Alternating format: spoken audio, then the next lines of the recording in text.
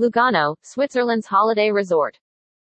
Surrounded by mountains, Lake Lugano is the centerpiece of Switzerland's Ticino region, the southern canton where Italian is the official language. There's more than a distinct Italian accent in the cuisine, architecture, attitudes, and more laid-back lifestyle than elsewhere in Switzerland.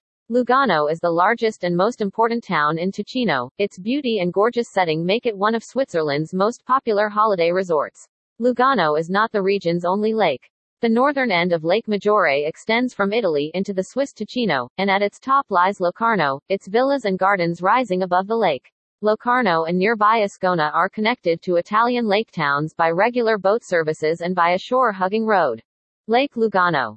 Beautiful Lake Lugano is Ticino's star attraction, and tourists can enjoy it in a number of ways. Tour on one of the white steamers. Excursion boats have been plying the lake since 1848. Rent a boat to sail on your own, or choose any of the dozens of mountain or shore viewpoints and gaze at it. The steep wooded mountainsides that form much of its vertiginous shore give a wild, untouched appearance to all but a few valleys where rivers flow in from the mountains. The mountains not only give Lake Lugano a stunning backdrop from nearly every angle, but they provide some of Europe's finest viewpoints to admire it from. Some favorite spots around the lake are best accessed by boat, a fine way to reach the traditional grottos, or little informal restaurants along its shore. One of the other popular things to do here is combine a boat cruise with walking, taking a boat to Gandria and walking back to Lugano along the Sentiero dell'Olivo. Lugano's lakeside parks and promenade. Spacious green parks border the lake at the northern end of Lugano, shaded by trees and brightened by flower gardens. Surrounded by the venerable trees and subtropical plants of the Parco Municipal is the Palazzo dei Congressi Convention Center and the 1843 Villa Ciani, which houses historical and art collections.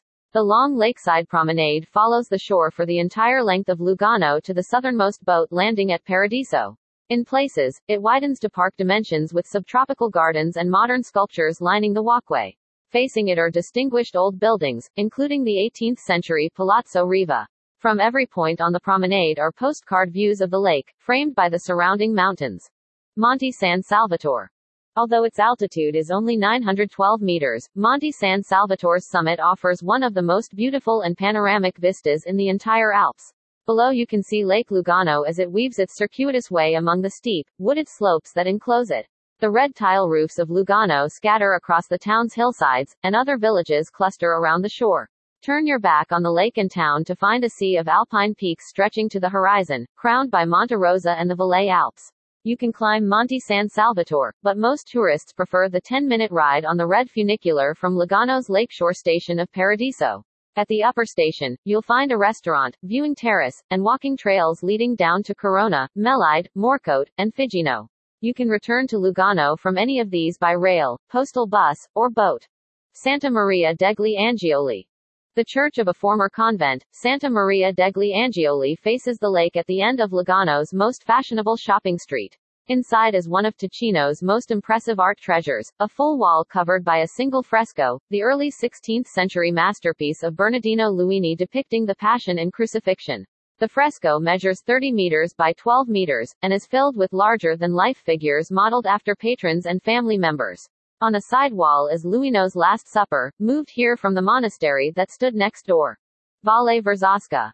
The 220-meter Verzasca Dam holds the distinction of being one of the highest in Europe, but to the world it's known for James Bond's death-defying jump in the opening scene of GoldenEye. But the dam is a modern intrusion that has not spoiled one of the most beautiful of the Ticino's many river valleys. As the river tumbles down its rocky course, its notoriously emerald green waters form waterfalls and swimming holes surrounded by ledges for sunbathing. It passes beneath stone bridges and through ancient alpine villages. The best known of both, and with a picturesque waterfall, too, is Lavertizo. Here, the Ponte dei Salti stone-arched bridge crosses the river, and from the village church, you can follow the Revuara walking trail along a well-marked route used over the centuries by villagers bringing their flocks and their families to the high mountain pastures for the summer. Monte Brie. Monte Brie, whose distinctive cone rises at the north end of Lugano, can be reached by a narrow road, walking trails, or by a funicular to its 933-meter high summit. Along with a scenic terrace, you'll find two restaurants. On the eastern slope is the village of Brie, a tiny settlement of traditional Ticino-style houses that's a favorite of artists. You can follow an artist's trail, and the Wilhelm Schmidt Museum displays works by the Swiss painter.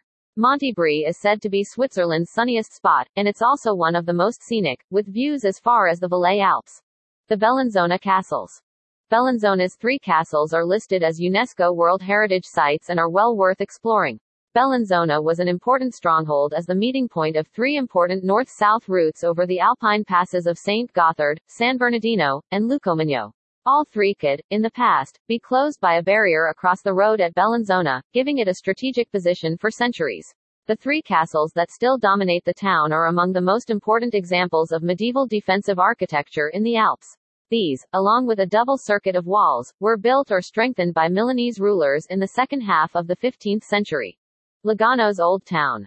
Lugano's Old Town rises abruptly from the 3 squares that surround its Palazzo Civico town hall, in a street that is a series of stairways and terraces. Beside it, a funicular climbs to the rail station high above. A wide terrace opens out in front of the Church of San Lorenzo, Lugano's cathedral.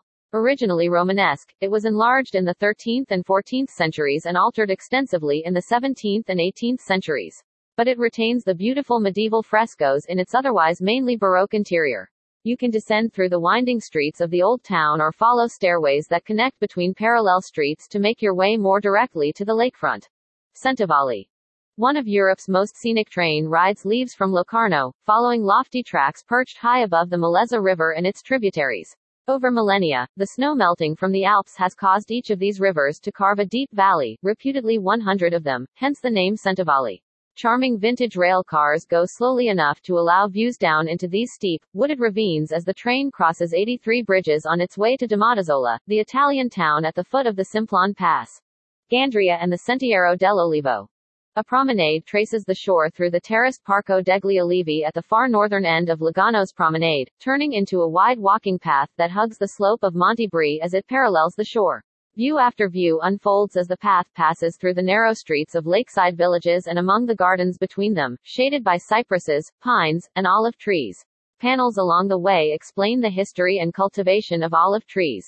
This Sentiero dell'Olivo, olive path, leads to the picturesque terraced village of Gandria. Among its steep, narrow lanes and arcaded alleys, you'll find the Church of St. Vigilio, built in 1463, but with a Baroque facade completed only in the late 1800s. The lake is quite narrow here, and directly opposite, you can take a boat across, is a grotto restaurant and the Swiss Customs Museum with exhibits about smuggling and illegal trade.